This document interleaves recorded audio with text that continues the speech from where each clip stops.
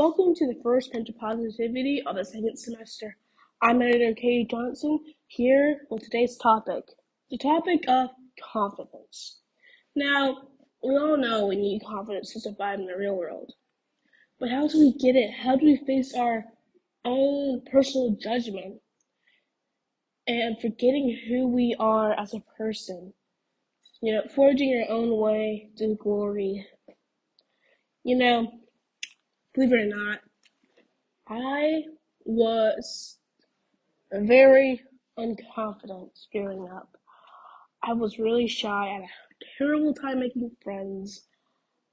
I had a hard time saying certain words. Still do. It's like an Aspen, I guess.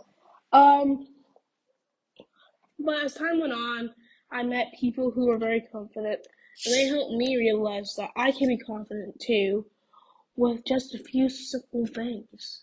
First off, I would always, compliment myself. In my head, of course. Not out loud, that'd be weird.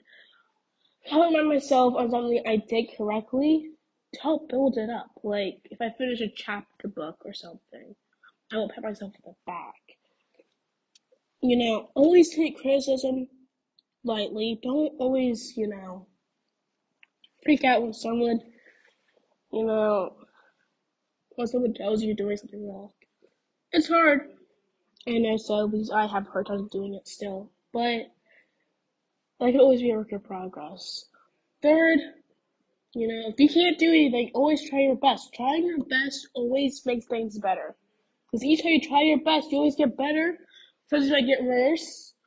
Sometimes you just stay the same. And that's okay. It's all about the process of succeeding and working hard. Confidence also comes hand in hand with self-doubt. If you have self-doubt, then you're going to, destroy all the progress you have made or might have made because you're in confidence. I had trouble with self-doubt. I was really bad at communicating with people, and so that made me have much more self-doubt than needed to be. But as I made friends, as I talked to people more, maybe a therapist, you work with what you got. And what you got always grows if you keep growing. So now I'm able to communicate pretty well with people, even though I still have a little bit of self-doubt. Because self-doubt helps with people's growth, but not too much. Confidence and self-doubt help to balance out. Like, for example, at Taekwondo, we always need to have confidence with teaching. As an instructor, that's what I do. I always teach kids or adults what they need to know.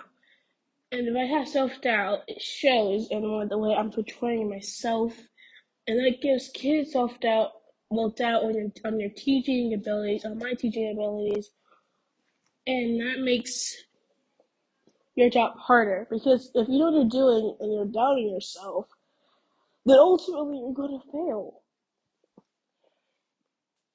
So, here's what you should do. You should always, every morning, I guess, stand in the mirror and say, you're doing great. You're going to do great. You're amazing. Keep what you're doing. Keep up what you're doing. Keep up with something that makes you happy. It might be CrossFit. It might be running in the morning. It might be hanging out with your friends. Do that stuff. Because it helps you be you. And really, that's all that matters. So, as people grow, their confidence grows. But also their self-doubt grows. So you didn't want to be bigger. Self-doubt should always be small. Confidence to be the big one. Confidence helps you succeed in life. And it helps you strive. Strive in the real world. Strive in the classroom. Strive anywhere. And all that could be is simply saying something nice about yourself, praying maybe, doing some physical activity that helps you be you. All that matters, but in the day, what you think about yourself matters more than what other people think about you. I'm Edgar K. Johnson. Tune in next week for another episode of Opinion Positivity.